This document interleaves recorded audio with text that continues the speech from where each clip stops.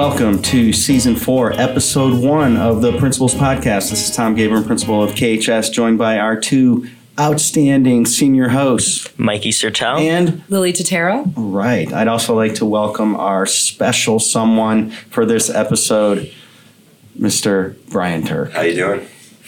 To our listeners, thank you for tuning in and sharing in this fourth year tradition and production of the podcast.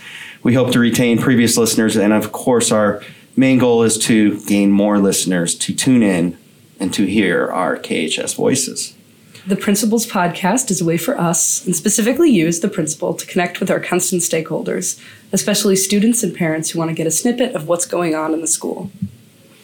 Absolutely. This activity, this event, the podcast, it's a good opportunity for me to kind of model some of our creative instruction that I like to call, while highlighting our innovation that we've been focusing on. Primarily an initiative that has supported our curriculum, especially some of the courses coming out of the hub. In fact, this is the course that you guys are currently in Block 1, a media course with Mr. Novak. So we appreciate his leadership and his creativity and everything that he does with Bomber Media. Of course. And yep. As always, you can follow us on Twitter either at KHS Bomber Media or at tgabram_KHS. And if you ever have any questions or topics for the future, don't be afraid to tweet us and use the hashtag Principals Podcast. All right. One more shout out is to Mr. James Reinhardt from Ganley Chevrolet in Aurora. We thank him every podcast and for his initial support, which was actually 4 years ago now. And basically he contributed, Mr. Turk, all of this stellar equipment for the podcast. So it's amazing. He was one of our guests initially with some of the older equipment, and he's like, I got to take care of you guys. And so what we're trying to do, and maybe we can work on this as another addition, is do a little sometimes on radio shows, you'll hear like the little jingle or little music about Ganley Chevrolet, so we can give like a plug, right, an official plug going out to Mr. Reinhardt and Ken Ganley Chevrolet. So, but we thank him, and I'm sure we're going to get him in, one of these weeks to share what's going on in his land of cars, selling cars. So, thank you. Sounds great. All right. Segueing right into our special somebody topic, we have Mr. Turk to talk about the Kenston Field experience, which happened over the summer, which is basically a trip to the national parks out east. Well, it was out east this time. Yeah, that's one of our questions. Yeah. So, Mr. Turk, how did you think the trip went overall this year? I think pretty well. Mr. Gabriel, and I met pretty early on to kind of overcome some hurdles and obstacles. And there was definitely some hurdles. I think our initial plan was 2020, wasn't it? 2020, and then obviously world had different plans, and then we looked at 21, and that was a no-go, and then we even were touch and go on this year, or this past summer. So I think we were just really excited to get something going and get the trip back in action. So I think the kids had a great time. We had a great time. Everything was new for all the instructors because it was not all new national parks, but new itinerary. And then I would say the one downfall is it really takes a week and a half for the kids to kind of find their groove. And the trip was over in 2 weeks. So it was just kind of like they were getting in the grind, and then it was over. So. And typically it's closer to 21, 24 days. Right. So you're looking at 3.5 weeks. Yeah. Where they're really settling in and kind of building the camaraderie between one another, which I think you still had that even in a 2-week trip. Absolutely. The relationships, which obviously makes the trip even more memorable, connecting with others. Right. Talk a little bit about, and this is the next question, the trip used to be out west, and I know over the years you've done a farther out west trip than, the traditional, which I think was Rocky Mountain area. Yeah. But what were some of the hurdles for us, not to even think about going west? Well, with COVID, there's a few things that happen. One, now there's this pretty robust reservation system just to get into the parks. So that would have been a challenge. But the biggest was, what would we do if someone got sick on the trip? And, if we're in Montana, which is like a 3-day drive away, that really puts a wrench in things. So out east seemed like the organic path forward just for this year of making it kind of mission possible for us. So that was a big concern. And then, just managing the volume of people visiting the parks out west. So on our original itinerary, we had Glacier, Rocky, Tetons, and Yellowstone, and those are 4 of the most visited national parks, getting 3 to 4 million people a year. So were there still restrictions on those parks even in last summer of 22? Yeah, so in Rocky, you had to get a permit just to drive on certain sections of road and figure out that really early on. And then traveling with a 44-foot bus also poses those challenges. So actually on the trip, we actually had to turn around and detour 3 hours because we ended up on the Dragon's Tail. So it's, I think, like 270 turns in like 11 miles. And that wasn't going to work well. So we turned around and it was a lot of pivoting and kind of figuring things out as we go on this trip. Yeah. Do you think you'll do more stuff out east in the future, or do you plan to go back out west when things get easier? I think right now our plan is to go back out west. I think we appreciate the impact it has on the students. Not that the East isn't beautiful, but driving across the country all night, and you're driving through the Midwest and the Plain States, and then you see your first real mountain range, not to rag on the Appalachian Mountains, but when you see a 14,000-foot mountain for the first time, it's pretty profound. And getting kind of back to that 24-day-ish experience where I think that provides a true kind of coming to age arena for students. Now, from like my standpoint, it was nice for my family. 2 weeks was great, but you guys make a huge commitment on your own personal time. Right. As a teacher, you get those 3 months off, but you're for three weeks traditionally every other summer. Yeah, you're still teaching school basically, because this trip is an educational trip. Students are receiving credit, so our teachers and chaperones they're educating throughout. And leading those students, which is an awesome experience. And then that's why it's been around, and we continue this tradition because of the experience that students have and the reflection that they have on for life, really. It started in 79. Yeah. Shout out to Bill Berger and Don Torma, and then Kathy, who also runs it, wanted to see the trip continue, and now we have Dr. Colicchio in-house, which is awesome. So really a collective crew. Can you talk about your first trip as a student? Yeah, so I went in 2000, and it changed the course of my life. I wanted to become a teacher and study geology, and then I got the opportunity to go as a chaperone a second time, and it just like solidified, this is amazing and this is what I want to do. So and I think that's the best thing about it. It really changes kids' lives. And I'm not just saying that because I'm fond of the trip, but whether it's where they go to school or what they study or just future trips they take with their families, I think everyone takes something special from going on the trip. Yeah. Go ahead. I had some friends on this past trip that were really, really affected by it and loved it a lot. And I really wanted to go personally, but I just couldn't. Yeah. I really wish I did. Could you elaborate what they really enjoyed about the trip? Oh, yeah. I had my friends Allie Stefanson and Sam Snyder, who were both on the trip. And they really, they came back and we went out for lunch like that day. And they were just like, guys, you'll never believe it. They're like, it was life-changing out there. Like, they just came back as, like, new people who now, like, know everything, about like, the outdoors and all that. Yeah.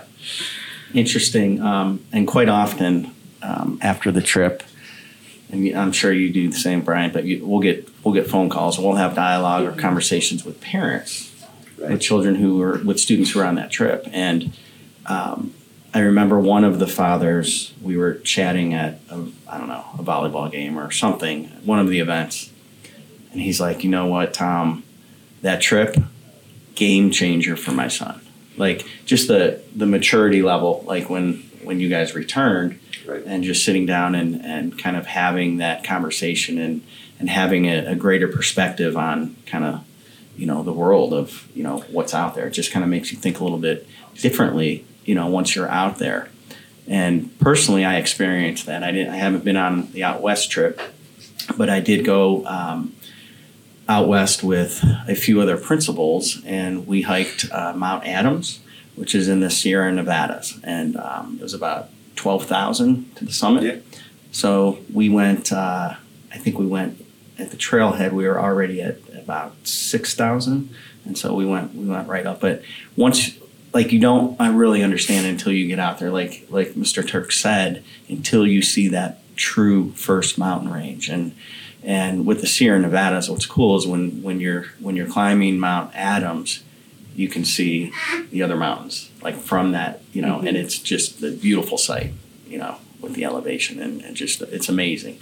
But it makes you reflect a little bit differently on the world, and when you're that high in elevation, you think about, wow, we're so small, just right. These tiny humans, and you think about the world and just it's some different thoughts that you go through. Yeah, and I think we want to protect these wild places, and I think you don't until you identify with it. And so getting students out and just, it's one thing to see it in a picture, but then realizing well, this is important to take care of, which is cool to see as well.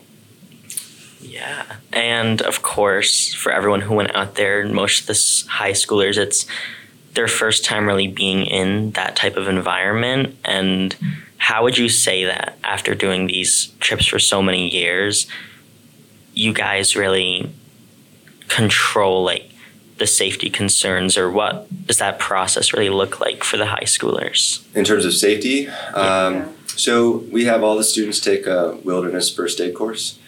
And then myself and some others are also wilderness first responders. When my wife used to go, she was a nurse. So we have a pretty good knowledge base there. And the idea is that we can be fairly self-sufficient. And the kids, if we're not around in that moment, they should hopefully be able to take care of some minor things. I also carry, it's called a Garmin InReach, but it's a satellite communicator. So if we're out of cell phone service, I can get in contact with the proper authorities if something goes wrong for a rescue or some assistance, which is really helpful. That's kind of been a game changer.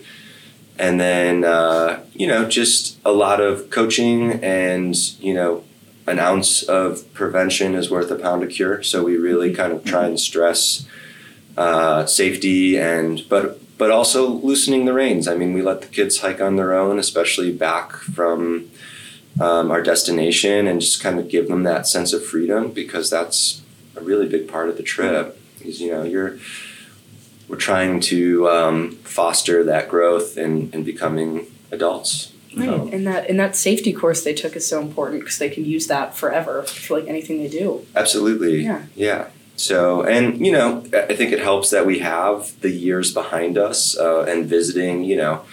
Been to the Tetons 12 times. Now that you can't prepare for everything, but you have a good idea of what the trails are going to look like. And, a lot of it's in the moment, risk assessment and deciding. We've turned around, for example, going to Lake Solitude because there's too much snow. Not the snow, but the snow bridges. If you fall through a snow bridge and plunge into a stream, it's not going to bode very well. So, making those, I would say, error on the side of caution in those moments. Absolutely. Yeah. Right. So obviously this was not new terrain for you, but new terrain for the trip. Yeah. What was your kind of favorite stop or most impactful part of this out east experience? I think, Acadia was just a great trip ender. We had beautiful weather. Of all the places we went, I feel like that was the most far out there from what kids have seen. A truly different environment. You have barren granite rock and the ocean, and you can see all that in one day, and you're swimming, and then you're rock scrambling and doing amazing hikes. So we really lucked out with the weather too. That's a game changer in Acadia. You can be totally socked in and not see across the room, because of the fog. But we had Bluebird Day and just an amazing time there. So I think that was a good way to finish up the trip. I know Acadia was the favorite stop of my friends who went. That's what they were always talking about. Yeah. I think the White Mountains could have been there if we could have hiked above tree line and had kind of a true alpine experience, but the weather just didn't cooperate. A little bit too warm at that time? Rain. Okay. And Mount Washington and the presidential range is known for the world's, I shouldn't say world's, but country's strongest winds, some of the worst weather. So don't want to gamble that with 45 people. Yeah. So yeah. So, what's happening in Bomberland? Well, this is our first episode since homecoming has passed. So I figured we could bring that up and just talk about how it went. First, really normal year back, all 4 grades together. The other events like football games or the parade also returned. So I think it was just really fun to have that aspect of high school back in full swing this year, which we haven't had for a while now. Yeah, since we were freshmen. Yeah. It's been a while. Wow. Yeah, really, it was a true, standard format, traditional format for homecoming. Now, I don't know if you knew this, Mr. Turk, but last year, because we still had some restrictions going on, we ran 2 sessions of the homecoming dance. So I recall that. We ran a 6 to 8 o'clock. The first 2 hours was just the 9th and 10th graders, so we could kind of separate by numbers. And then upperclassmen came in from, the last 2 hours. And I just remember witnessing the first 2 hours because, the underclassmen they didn't really know what homecoming was all about without the upperclassmen kind of showing the way. Right. So what you typically see and what we had in our homecoming this year was a gym, kind of a mob of kids dancing around the DJ. And last year, they just were a little unsure on, who's going to start dancing and kind of how to handle that. So it was nice to kind of have that atmosphere back. Yeah. I think Miss Vellante, who was our advisor for student council, did a wonderful job kind of leading her group and planning, every single event and all of those details, which, we start in May really to start setting things up and everything went so smoothly this year. Yeah. We went to hometown ticketing, for those tickets. Was that easy for you guys? Oh, yeah. I would say so. Usually people buy tickets online for sports games or other events for kind of like the plays. So I think it just made more sense to sort of go online now, and it made it a lot easier so kids didn't have to go up during lunch, or if they forgot to during lunch, they were sort of out of luck. I think it helped out a lot. Especially, and I'm all about efficiency. And so I didn't like the check-in process because, typically we have 600 kids coming through the door, the vestibule, then we're checking them in. So we're doing a little breathalyzer, we're doing, a little coat check, bag check. And sometimes it gets backed up, and then it really gets backed up with when you guys had paper tickets because you're and then they're going through the list of the roster. So, I think literally it would take us 40 to 45 minutes to get everybody in. And typically we're opening the door at 6:45. So by 7:30, usually everybody's in. But typically students would be waiting probably 30 minutes in line. And so we got everybody through with hometown ticketing in 25 minutes. Wow. Oh, yeah, it was great. It was just very efficient the way we had things set up. And, That's awesome. And I think that's something that, she's we'll stay with hometown ticketing from now on with the digital system. So much faster. But everything else, the decorations were beautiful. Constant water refill in the coolers. That's good. And but it was fun. I thought the kids and everyone enjoyed themselves, and DJ music was good, is what I've heard. Yeah. So I thought it was a great time. Yeah. And not to be that guy, but my favorite touch was the cotton candy machine. That's really great. We walked in, we saw that, and we're like, yeah, I'm about to stand in line for 20 minutes for cotton candy. And that line never stopped. It never stopped. It was always for the entire 3 hours, 7 o'clock on. Yeah. And there was like 3 pots of Right. cotton candy and how they spin it. So it was pretty cool. Nice. Yeah. Yeah, it was a really nice touch, I think. Yeah. It's great. It definitely met the theme of, The greatest show, yeah. It had that sense Carnival of community circus. that we haven't had in a while, which I really liked. Yeah. What's interesting is not everybody dances, so they kind of hang out at the cafeteria table. Some people are playing Uno, some people are playing euchre. My There's friends brought Clue. They were Clue playing board Clue. games, but Wow. I still think that's a great, Yeah. what a great activity to get together. You still have that homecoming feel. You get dressed up. You still have that memory of, maybe you're not dancing the entire time, but you're still together with friends and peers and enjoying that moment, which I think was most important. Right.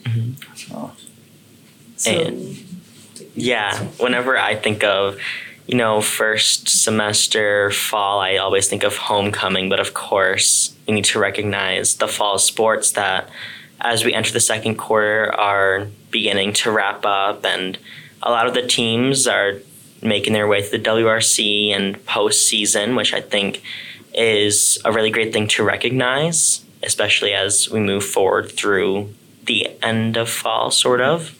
I know the girls cross country team just won the WRC with Paige Masson being awarded runner of the year. Girls golf also won the WRC with Emmy Gilbert being player of the year, and girls tennis also won the WRC with Coach McNeil, Tori and his daughter Brooke McNeil being she's outstanding. coach and player. Yeah. Great tennis player. Yeah, I think it's a really great thing that a lot of these teams are doing a great job out there. Yeah, I think, and some of those sports have already wrapped up. I know we're still starting postseason today with volleyball. We have our sectional tournament starting today. I think girls soccer also plays a first round sectional. Boys soccer plays on Saturday. Football's wrapping up with senior night versus Mayfield this Friday. Yeah, our last regular season game. Yeah, hopefully, and the way it works much differently now with playoffs. And I don't know if you know, Mr. Turk, but it's now the top 16. Yeah. So they extended that pool of playoff contenders. So it used to be only 8. I believe it used to be only 4, probably when you and I were going to high school. So they continue to expand to give the opportunity for that postseason play, which I think is great for all students, for all sports. And I believe we are, 6-3 right now after 9 games? And so we're sitting about 13th out of 16th in the region. So I know a win will move us up a little bit, which is what they're hoping for. A loss, we don't know how things will shake out with some of the points. I think we've got a great chance, though. Yeah. How's Mayfield's team? Pretty decent. I think they're comparable to our record. I think we both lost to Chardon. We both lost to Painesville Riverside, who has a really good team this year. So we'll see. I think it'll be a good game. It'll be a nice little kind of our last home game here at the stadium and closing out our seniors, recognizing their great contributions. Yeah. That's great. So on the topic of fall, my favorite holiday is coming up, which is Halloween. So for the Are You Down With That category, I wrote both the categories. They're very Halloween oriented. Sorry about that, guys. So favorite Halloween candy. What have we got? I think it's already hard to believe that Halloween's coming up. Right. But if I had to choose, I love just a classic Reese's peanut butter cup. I feel like you can never go wrong with that. It's always a safe choice. But I also love gummies, like gummy bears, gummy worms. I'm not a picky person when it comes to Halloween candy. Right. What about you? I'll do anything really. I'm more of a fruit person than a chocolate person, but like anything that's like fruit flavored, I'm down for all the time. How about the licorice? Licorice, I like red licorice, not black licorice. Yeah, I think pretty much that's probably for everybody. Pretty standard. Yeah. But no, I love the licorice. I'm gonna go with the Twix though. Those mini Twix. You know, I could probably eat about like 25 of those, and just unbelievable. So yeah, I'm a Twix guy. I'm a Red Vines over Twizzlers. Oh, person. there you go, the Twizzlers. Yeah. Mm-hmm. I'm a Twix guy too. Yeah, that's the way to go. The crunch, chocolate, so it hits all the spots. And they're making it in now like different flavors. There's a peanut butter Twix. I mean, oh really? I'm traditional. Yeah, me too. Yeah. So you could never go wrong with it. Yeah. Twix has that marketing thing that I feel like a lot of candy is doing, where they have the like they have the left and right Twix. Like Mike and Ike did that thing for a while, where you could buy like just Mike's or just Ike's. Like those silly little marketing things that like really make it memorable. Yeah, I just think it's really fun that Halloween's already around the corner. I love Halloween. And dress up day on Monday the 31st. Right. So start off the week. Yeah. There'll be a little bit of energy in the building on a Monday. Right. You don't feel that, but it'll be rocking. Personally, I don't really know anyone who is opposed to Halloween candy. So. Yeah, right. True. And some things that some people are opposed to on Halloween, though, scary movies. How do we feel about them? I don't dabble too much these days. With the young kids. Yeah, right. Yeah, and I have trouble sleeping as is. So, but I always appreciated in kind of our generation, Mr. Gabriel and I, Scream. I thought was just an outstanding, absolutely, kind of new to its time. Just nothing like it when it first came out. Yeah, that was a good one. Yeah. I love scary movies personally. I'm already kind of a film buff, but I get really into it with horror. And I feel like this year especially has had a really good year for horror movies coming out. Nice. We have had both X and Pearl, which are 1-2-part movie series that I recommend everybody watch this Halloween. And then my personal favorite horror movie of the year, The Barbarian. Everybody should watch it. It's excellent. Okay. Yeah. Netflix? Or it's in theaters right now. Okay. Mm-hmm. All right.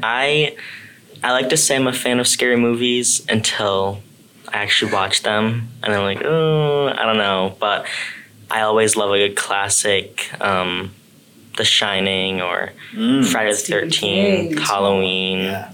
I think that those are all some pretty classic ones. You can't go wrong with Halloween. Right. Okay. That's the Michael classic Myers, Halloween. But after I don't know how many they have now, right? They're a lot. A lot. I'm like I'm like Halloween 1, 2, and 3, and I'm good. Mm-hmm. I don't need to go further in any other sequels. But no, that's a classic. I remember probably when I was even younger than high school, the Freddy Krueger movies. Friday the 13th. So yeah, and that was that was pretty good. Those were good too. Catch you off guard every once in a while, for sure. Hard to believe those Halloween and Scream movies are still coming out today. Yeah. But the originals, you can never beat them. That's how I feel about Chucky. That's the one that I haven't really seen or gotten into, and I feel like there's a million Chucky movies. Chucky's creepy for sure. There's no doubt about it. All those dolls, Annabelle, Chucky. Yeah. And there's a new one. There's Megan now. Mm-hmm. Which I'm gonna go see that one in theaters for sure. But yeah, cool. Man. All right. The inspirational quote. Yeah. Do you want to read this one? Sure. So, over every mountain is a path, though it may not be seen from the valley, and that is from Theo Roth. And we figured that it was a pretty appropriate one for having you, Mr. Turk, as our special someone. I think it just really resonates with everyday life, especially the beginning of the week. We sort of are always a little more doom and gloom than the end of the week, but keeping our priorities and staying on top of things, it's always helps by the time the end of the week rolls around, we see that pathway. And especially with the beginning of the second quarter, just starting earlier this week, people already think about winter break and stuff, and seeing that end so far in the distance, it's really important to just stay on track of everything. And before you know it, it's already October, and it'll all be coming by super fast. It was fast, guys. Close. Yeah. And faster each quarter. It does. Right. Yep. That's life, man. That's life, totally. How do you reflect on that? Man, well, everything I'm relating to college now, because that's everything that's on my mind. And I'm just thinking about the college application process. It's testy. It's hard for sure, but there is a mountain over the path, even if it can't be seen from the valley, for sure. I will end up going to a school, which is exciting. I will definitely be at one of them. So. Yeah, dedication is key. Yeah. Right. Mr. Turk? I think just living in that moment and take off, small chunks at a time, and then big things happen. So, and I think you can apply that to any aspect of life. Yeah. I see it more kind of like when you're setting your goals. So right. I say all the time, begin with the end in mind. So what does that end look like? So you might not be able to see it from that valley, but you got to keep climbing. You got to keep, struggling and persevering and kind of going through in order to reach that goal. So right. Very similar to a mountain, trying to summit that mountain. There's going to be some bumps, some difficulties. You might be off course a little bit, but if you keep believing, you're going to eventually reach that goal. So I think it ties in very well to kind of our theme today. So great choice on that quote. Right. Nice. Okay. Mr. Turk, would you like to say anything as we close out for today's episode? Well, thanks for having me. I really, really appreciate it, and I'm honored that you brought me on, and I love talking about the Kenston Field experience, so I appreciate that. And, just I would say if we all just kind of try and make someone smile every day, world's going to be a good place. So nice. I know it's kind of cheesy, but you just never know in this day and age who needs a little pick me up, and just saying a hello to someone can go a long way. Absolutely. So. Yeah, and of course, thank you so much for joining us on today's episode. I'm Mikey Sertel, and as always, bombs away and have a great day. And this is Lily Tatera reminding you to stay cool, Kenston High School. And this is Mr. G, and I'm signing off. Remember to get after something in your life, enjoy your passions, read a book, reach out to an old friend, accept the grind, believe in yourself. That is all for Season 4, Episode 1 of the Principals Podcast. Have a great rest of the day.